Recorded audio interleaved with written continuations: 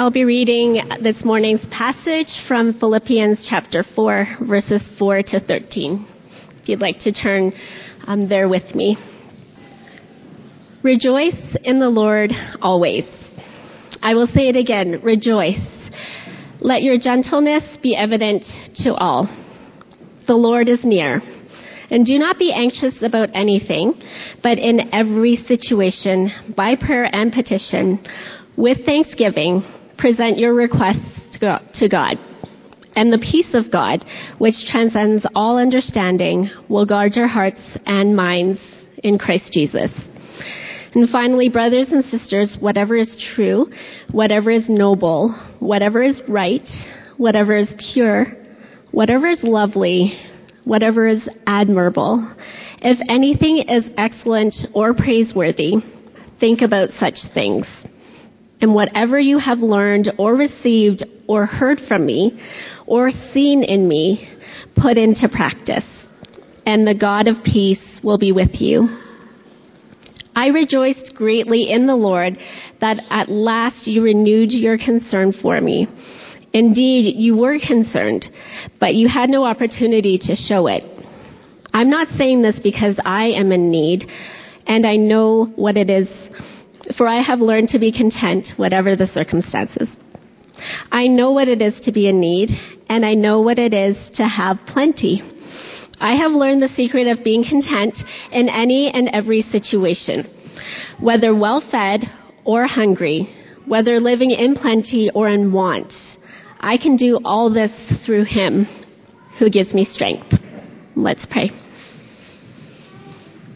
Heavenly Father, we thank you for the opportunity that we can see you face to face as we have sung this morning.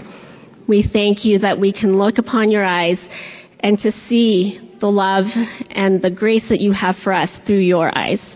And so, Father, we ask that we rest in this place of knowing we can see you face to face. We can hear your voice, and we can hear you speaking to our hearts. And so let all those things be open to you this morning.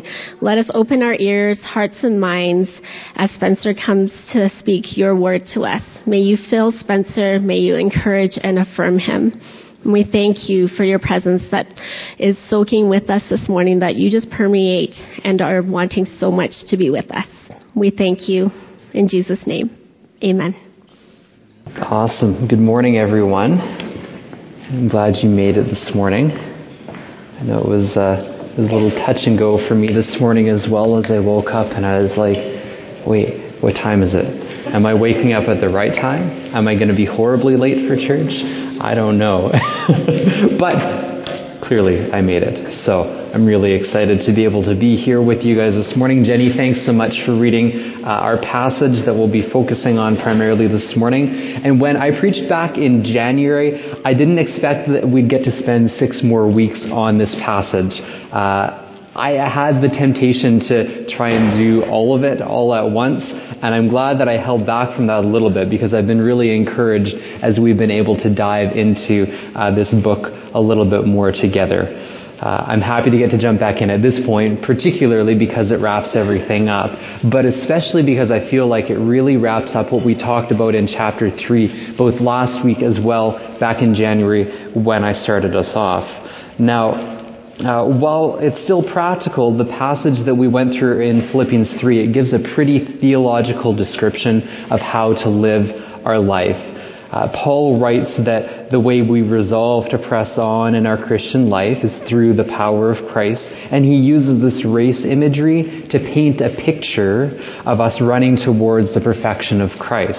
Now, we talked about how to maintain resolve in this as Christ empowers us, and we also unpacked this idea of perfection, remembering that morality isn't the end goal or the definition of perfection, but that the end goal is actually this idea of full and perfect communion or relational wholeness with God and with His creation. And if chapter 3 is a little bit more theological and conceptual in nature, then chapter 4 balances that by bringing a little bit more practicality into the mix and showing us how this wholeness will bring peace in our lives. And we often see people seeking peace in their life. We often seek peace in our life, but a lot of times it can be distorted by sin or a sentiment that we can get there on our own effort and by our own devices. And this clip, I'm not sure if Peter is in here. Are you in here, Peter? He's in nursery. Okay, so we'll have to tell him that he missed this moment that I was hoping him and I could share together. I hope this is great for everyone, but I knew that at least Peter and I would enjoy this. Anyway, I won't ramble about that more. Let's take a look at this clip on the screen and then I'll keep on going. I got no leg room back here. Move your seat forward. It's as far as it goes. There's a mechanism. You just pull it and throw your body weight. I pulled it. It doesn't go. If you want the leg room, say you want the leg room. Don't blame the mechanism. All right, Dad, we're 5 blocks from the house. Sit sideways. Like an animal. Because of her, I have to sit here like an animal. Serenity now! Serenity now! What is that? Doctor gave me a relaxation cassette. When my blood pressure gets too high, the man on the tape tells me to say, Serenity now! Are you supposed to yell it? The man on the tape wasn't specific. What happened to the screen door? It blew off again? I told you to fix that thing. Serenity now! Okay, it sounds like you guys enjoyed it. I just finished watching Seinfeld. I watched the last episode just a month or so ago, and so it's really been on my mind. But I think we can all understand what Frank's problem here is. Peace isn't, well, there's a lot of problems that Frank has, I think, in this moment. But we know particularly that peace isn't just something we can get from a self-help tape from our doctor, right? We aren't passive spectators. And while some of these tools will absolutely help us, but trying to seek internal peace on our own will end up leaving us disappointed. And I'm sure I'm not alone in this, but I know in my life, I've often had a misguided idea of what perfection and peace is and how I can get there. Now, a few years ago, I was going through a bit of a rougher season with life and accident recovery and that, and I read a book called The Road Back to You. And yes, you would likely find it in the self-help section of the bookstore. But it did show me some really cool things, and it had a really cool faith application in it as well. And one of the things that I was able to take from it is how my personality is such that I can default to a rigid outlook on life, where for things to be okay according to my inner voice, they need to be without error. Wrongly, I'll believe that the only way I can know peace on the inside is if everything is perfect on the outside. And so if I'm not careful, success in my life and my relationships and my faith can become driven by an idea of don't mess up or get 100% on the test. And it works sometimes, but for all the success it might bring, it always brings an equal measure of disappointment and emptiness, really, because my end goal is actually misaligned in this. We all have our own ways that we'll do this sometimes, and it brings relational strain between us and other people. It brings strain internally between us and ourselves, so to speak, and it definitely brings strain between us and our relationship with God. And it always brings disappointment because we can't get to this peace on our own, as I said, right? And so if God's desire for perfection is relational wholeness, then the peace and joy that we can receive from Him are the fruit of that wholeness. When we have our prize clearly in focus, we enter into a journey of discovering how this peace and contentment comes from the perfecting love of Jesus. Now, chapter 4 brings us a few of the most quoted Bible passages, or at least the ones that I'd always be memorizing if I was at Bible camp or in Sunday school. We have Philippians 4, 6-7, 4 verse 8 and 9, and 4 verse 13, which is maybe the most recently quoted in pop culture and stuff, with I can do all things through Christ who strengthens me. And I want to start at verse 6 and 7 here. It's one that I bring to mind particularly, and it says, do not be anxious about anything at the start of the passage there. Or in other translations, it'll say, don't worry about anything. I believe the NLT translates it that way. And Paul contrasts this idea of anxiousness or worry by instead calling for peace and joy. We've mentioned a couple times that Paul was in jail when he wrote this letter, but it's also interesting to note and remember that Paul likely wrote this letter of consoling the Philippian church. According to one commentary that I read, the goal of consolers in ancient times was not simply to empathize, but to actually defeat grief and to replace it with as much joy as possible. And that's why we see the theme of joy being a primary one of this letter. Paul is consoling the church here. Really, he's consoling his friends, people that he cares about. And he's calling them to rejoice and to trust God with their worries. This church had a number of things going on that would have been rightfully causing them anxiety. Paul, whom they cared for deeply, was in a Roman jail. There was persecution they were facing from those outside the church, and there was also infighting inside the church. And we see this noted in the verses just preceding this passage, where two of the female leaders in this church, Euodia and Syntyche, are having some sort of disagreement, and Paul is calling them to come to some sort of resolution and for the church to help them in that. Paul encourages this church for their great work in spreading the gospel, but he also knows it hasn't been easy for them. And we can relate to this sentiment, can't we? We all have things going on in life that can cause us to be stressed and to worry.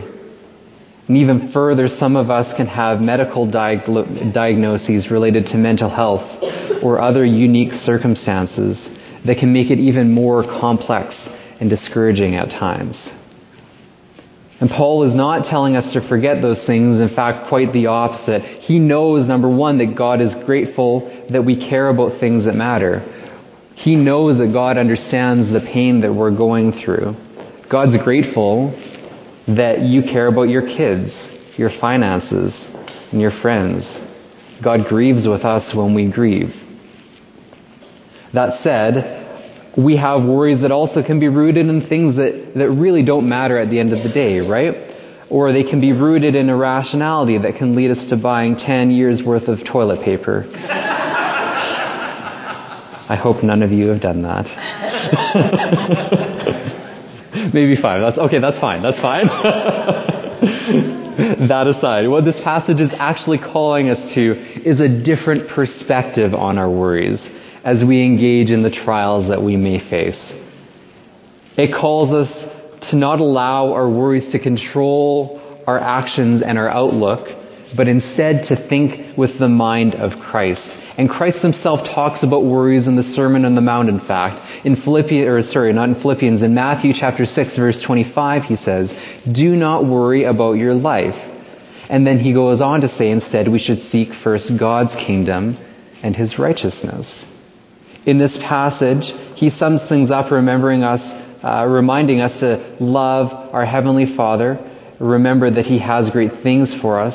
And he says, essentially, summed up, if God cares enough to keep the cosmos in order, how much more will he care about us as his daughters and sons? Paul here is pointing to a similar mindset. He calls the reader to rejoice because we don't have to carry these burdens on our own. And time again, Paul himself has seen God present in his circumstances, and that would have allowed Paul to build up a resilient trust in God's faithfulness, even when things didn't quite turn out the way that he would have expected.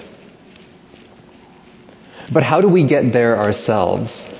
Back in January, I'd mentioned how pursuing Christ to greater depths will give us a heavenly perspective, and this will change our thoughts and actions. But chapter 4 takes us one step further and gives us some more specific direction on how we can do this.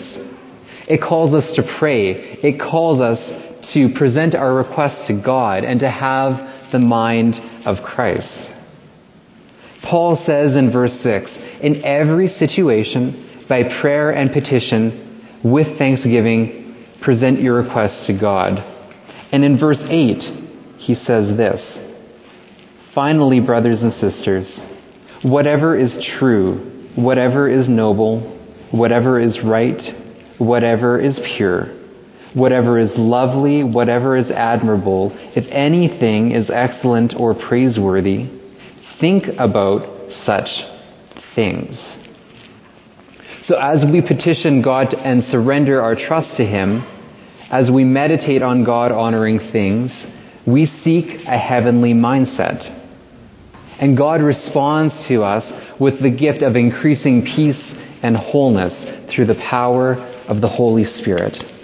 Quite simply, this starts with prayer and meditating on God's Word. What we put in our minds matters far more than we realize. Now, hold on, wait with me here, don't check out quite yet, because I am about to say this, prayer and reading your Bible matter. We all know this, but it can become something that we might, and maybe this is just me, but it's something that we can be like, I know that, and then I just don't really see the actual change that's happening from it. But stay with me here, because not only do we see this in Scripture, but I started reading a book that talks about how on a scientific level, prayer and meditation can actually be shown to rewire our brain. And I think this is fascinating. I started reading this book called Switch on Your Brain by Dr. Carolyn Leaf. And she's done research particularly on neuroplasticity and how we can intentionally rewire our brains, so to speak, and impact our bodily health through it. So listen to a few of the quotes that I have here from her book. She says this: "Science is now able to demonstrate that we are wired for love, and fear, which incorporates anything toxic, is therefore not the norm." She goes on to say, "Scientists are proving that relationship between you and how you understand and perceive your inner thought life, your community, and God have a huge impact on how your brain works." Or this, which ties directly into our passage, "Clearly then, following the advice of Philippians 4:8 will have a profound healing and regenerative impact on our bodies and minds by affecting our genetic expression." It talks so much about how, I'm gonna botch this now because I didn't write it in my notes here, but it's fascinating how even, and we know this too, just having, patterns that we develop in our life. She goes through this 21-day plan about rewiring your brain, and it's fascinating just the different things that she pulls out on how science is showing that what we're putting in our mind matters, and that what we put in our mind actually impacts and controls our brain, and then obviously that controls our body and the different things that are going on in it. I'm going to be reading this with a group here, and so maybe in a few months I'll be able to unpack this a little bit more. But I find it fascinating. And I bring this up primarily because I want us to remember this, that reading our Bible and praying aren't just cute ideas from Sunday school, right? Now, none of us would say that, but I know it's easy for us to fall into that kind of habit where it maybe doesn't seem like it's quite as important as getting to work on time. And don't get me wrong, I know getting to work on time is important. I felt that this morning I needed to get to work on time so I could be here. I understand that. But it makes me think of Romans chapter 12, verse 2 that says this: "Do not conform to the patterns of this world, but be transformed by the renewing of your mind." Reading God's Word renews our mind. Praying to God changes things. It allows us to receive God's peace in our lives. Scientifically, it can be proven, and spiritually, it goes without question.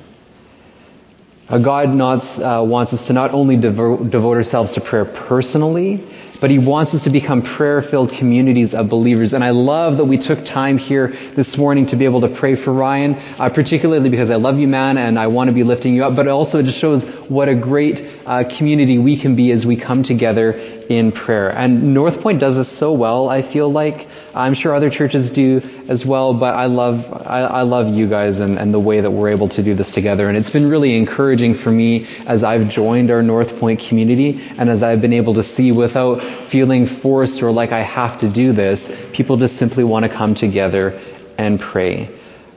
It's been encouraging for me, and that's kind of the point I want to get to here, is that as we pray for one another, as we see one another praying for each other, this inspires us, it encourages us to do the same thing ourselves. If we go back to Dr. Leaf's quote, it impacts the way that we see our community, the way that we see God, and the way that we see ourselves. And it makes a difference. As we follow Paul's call here, really Christ's call, not only will our minds be conformed to that of Christ's, but will influence and encourage one another to go deeper in that journey as well. Now, Paul backs up these statements with his own circumstance. We see Paul encouraging us through the heavenly perspective that he himself has been able to cultivate. If we go all the way back to chapter 1, verse 18, we see him simply rejoicing in the name of Christ being preached, even if people's motives aren't 100% pure. And following that, he shows us how to live, it shows us how either in life or death there are positives for him personally. And he sums it up here in verse 21. He says this, "For me to live is Christ, and to die is gain." Or as one paraphrase puts it here, "My true life is in the Anointed One, and dying means gaining more of Him." I like the way that's worded there. Now, this isn't an easy place to get to. Yes, God desires it for us without question. Increasing trust in Him is part of our goal, but this isn't a perspective we get to overnight. We know that, and Paul knows this, because it's been a journey for him as well. We can see some of Paul's journey in getting to this point if we bring all of his letters into view.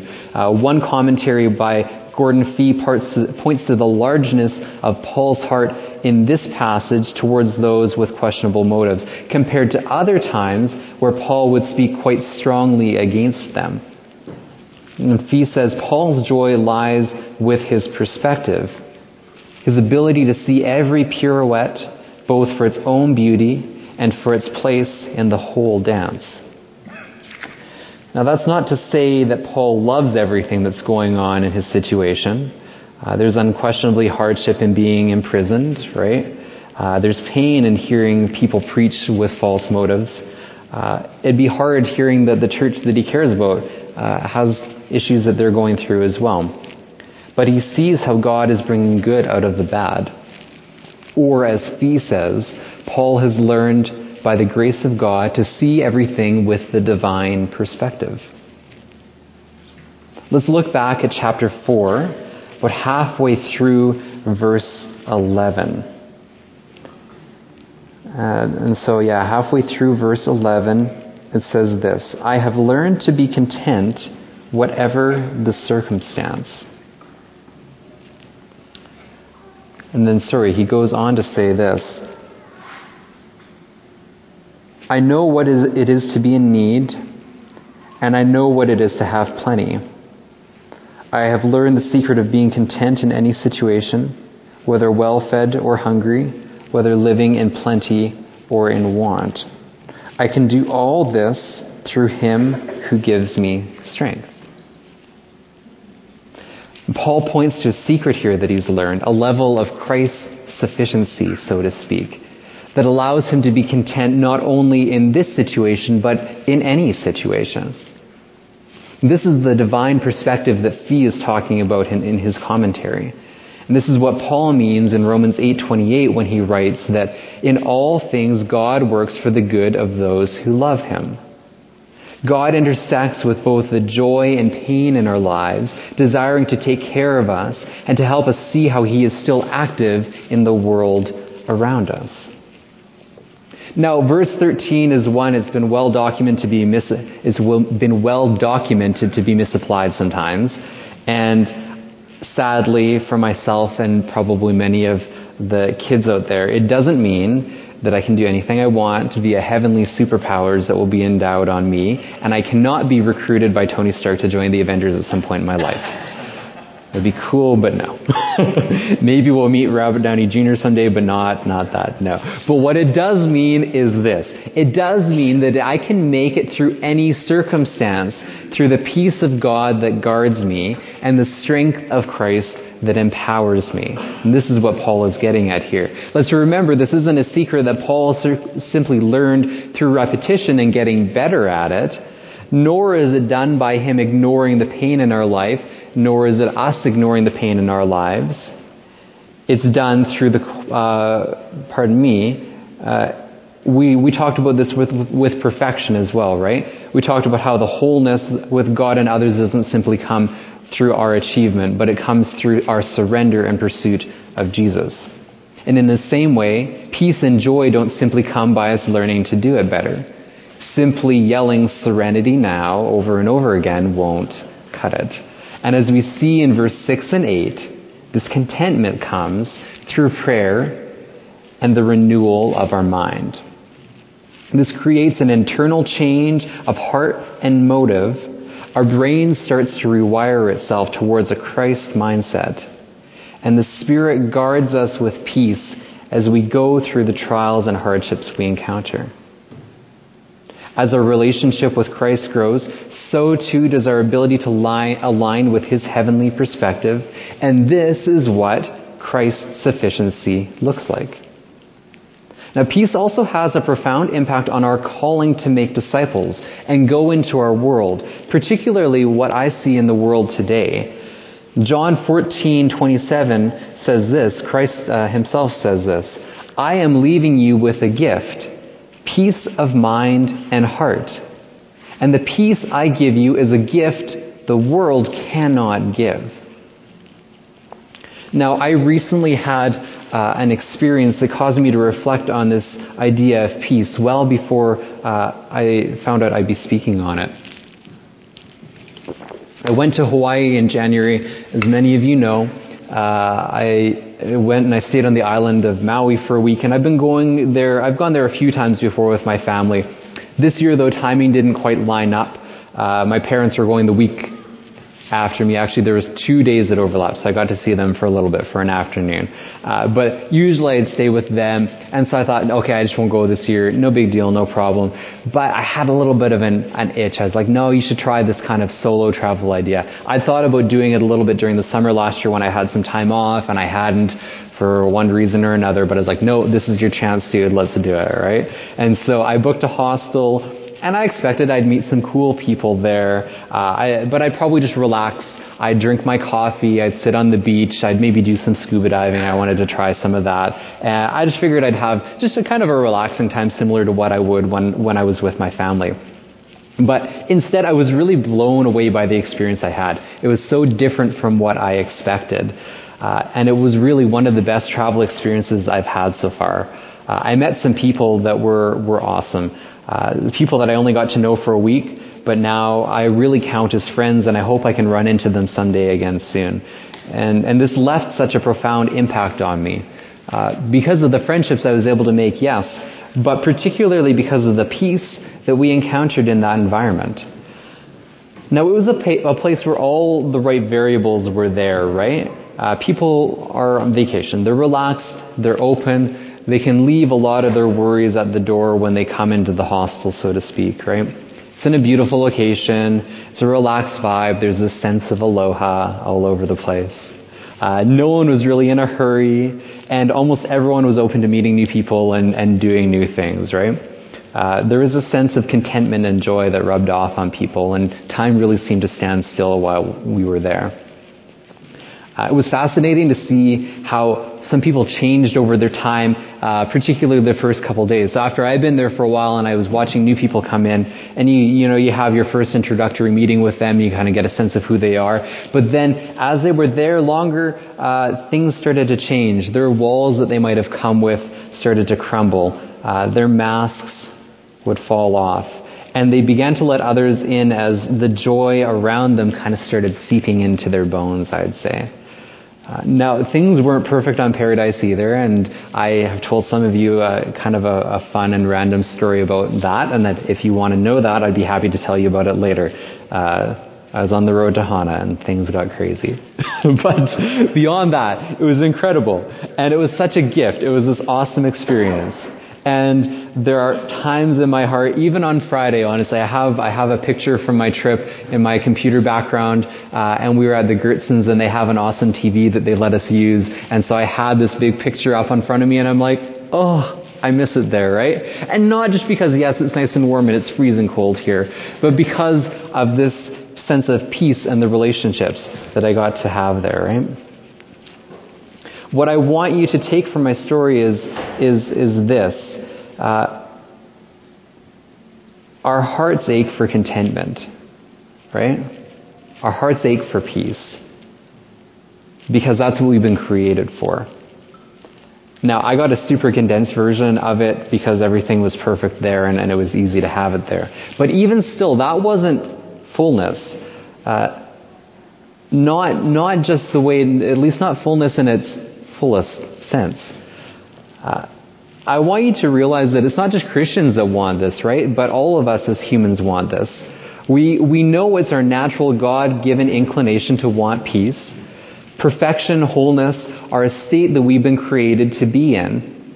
And people might have layers of woundedness or anger or brokenness that mask it, but ultimately we all want peace.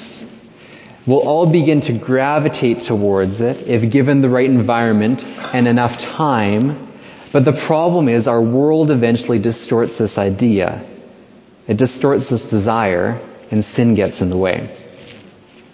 Now, the peace Paul talks about is even greater than anything I might have been talking about from my experience there, anything that would be possible on our own through idyllic circumstances, because this peace is available in situations that we'd never expect it, right? This contentment flies in the face of hardship or pain or our sinful world because this peace comes from Christ, and it doesn't make sense. It exceeds anything we can understand. And even though it might not make sense, the truth still remains, as Paul says, whether well-fed or hungry, whether living in plenty or not, we can do all of this through Him who gives us strength. And I repeat these things that we've already talked about because I want us to frame it in this sense. We can't forget that our world needs this too. Yes, we absolutely need it. We as a community need it. But our whole world needs it because really our world needs God. And God calls us to be flag bearers of this peace because it's a way that we can share our gospel perspective, our heavenly perspective on life with others around us. The lack of peace in our world is quite obvious, and I could ramble off all sorts of things about that, but we see that in places in our world there's persecution, there's oppression, there's suffering. In our own world we can see the tension that's lurking in the background, the division that's around us, the us versus them mentality that people can harbor that are unhelpful and that can be hurtful. We see hurt and pain and despair in our lives and those around us. And we know that everyone understands either that it isn't meant to be this way or that there's got to be something better that we can do to make it change. And so if we share Christ's love with the world, we have a chance to break this cycle in Jesus' name. And so tangibly, we can do things like not hoard 10 years worth of toilet paper and make it so I can't buy new toilet paper. I'm just kidding, I'm good. Don't worry. We need to do things practically like slow down in school zones, right? We need to do things like shovel the extra 5 feet of sidewalk because our neighbor needs a little bit of help rather than cursing them under our breath because they never shovel their sidewalk. Whatever, insert your thing here, right? The things that maybe we can think negatively about, we need to actually work hard to change our mindset on it so that we can show a different mindset to those around us, because people will stop and they'll think differently, not just about us, but they'll just recognize there's something different because it's Christ that they see in us, right? We need to do things that bring peace. And we need to pray. We need to pray that Christ would use our actions to create opportunities for conversation because others see us as people of peace. And as we close, I wanted us to take some time to pray and meditate on the words of God with a little guided video that we'll show in a moment. And this might seem overly simplistic, and yes, remember, I'm a youth pastor. It came from a youth thing.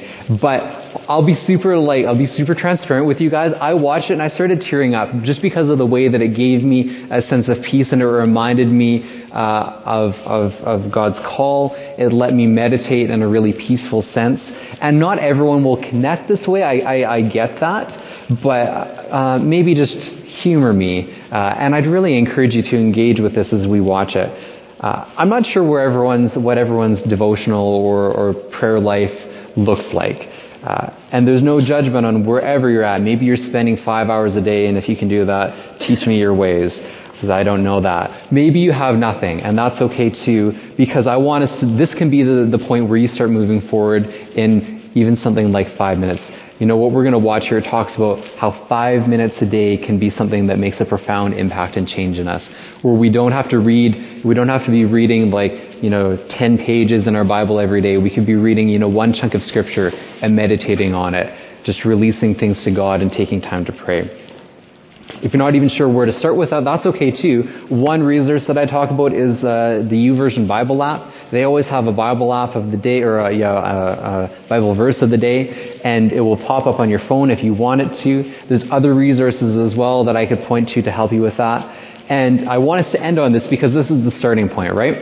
If we can learn to develop prayer life of meditating on God's Word, this is what will cause us to seek and see more peace in our life. This is what we'll be able to spread to other people.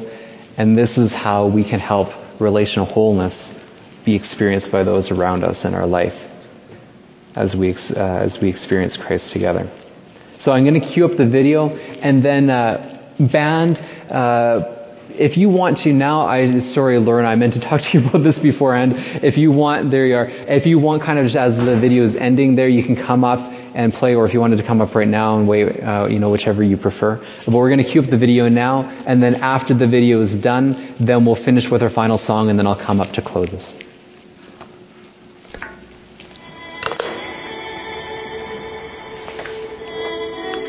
It can be hard to find stillness in our world today. You probably have times where you feel stressed, anxious, or completely overwhelmed by all the things that are expected of you. God knows exactly how you feel. Remember, Jesus lived as a human here on earth. Can you imagine all the things that people expected from him? He had crowds of people following him everywhere, asking him for healing, teaching, and miracles, which is why Jesus regularly made time to get away from the crowds, to be by himself, to pray and meditate in stillness. God wants to be your refuge, which is just a fancy way of saying your safe place. God tells us to spend time in his presence, not just to pray or read the Bible, but to be still and listen as well. That's all that meditation is, listening for God. So how do you do that exactly? Start small. Set aside 5 minutes where you can be alone and quiet. You can sit on the floor, on a chair, or even lie down, whatever's comfortable for you. Close your eyes and start to focus on your breath. Notice where you can feel your breath moving in your body. Maybe you can feel the air moving in and out of your nose. Maybe you notice your chest or your ribs moving in and out with your breath. Maybe you can feel your belly moving in and out. Focus your attention on that place where you feel your breath moving the most. Begin to lengthen out your breath, inhaling slowly and exhaling slowly. Don't worry if your mind wanders. It always will. When you notice that you're thinking about something else, focus your attention back on your breath again. Be aware that God is always with you. He will never leave your side, and he is always on your side. We just forget that sometimes in the busyness of life. You can choose to sit quietly for a few more breaths, or you can choose a verse from the Bible to meditate on. If you don't have a Bible verse memorized, you can read one slowly. Pause after each phrase to think about what that phrase means. Read these verses along with me now.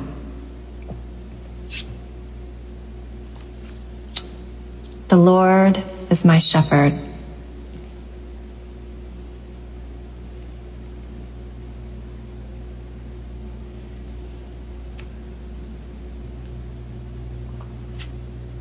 I have all that I need.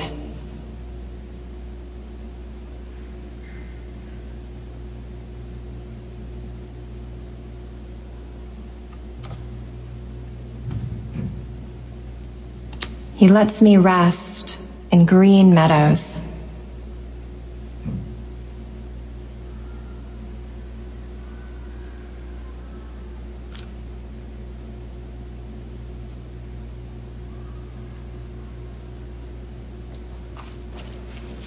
He leads me beside peaceful streams.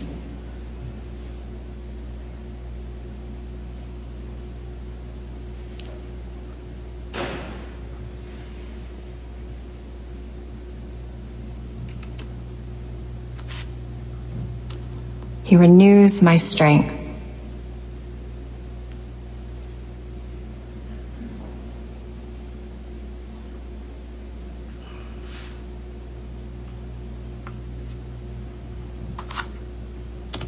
He guides me along right paths.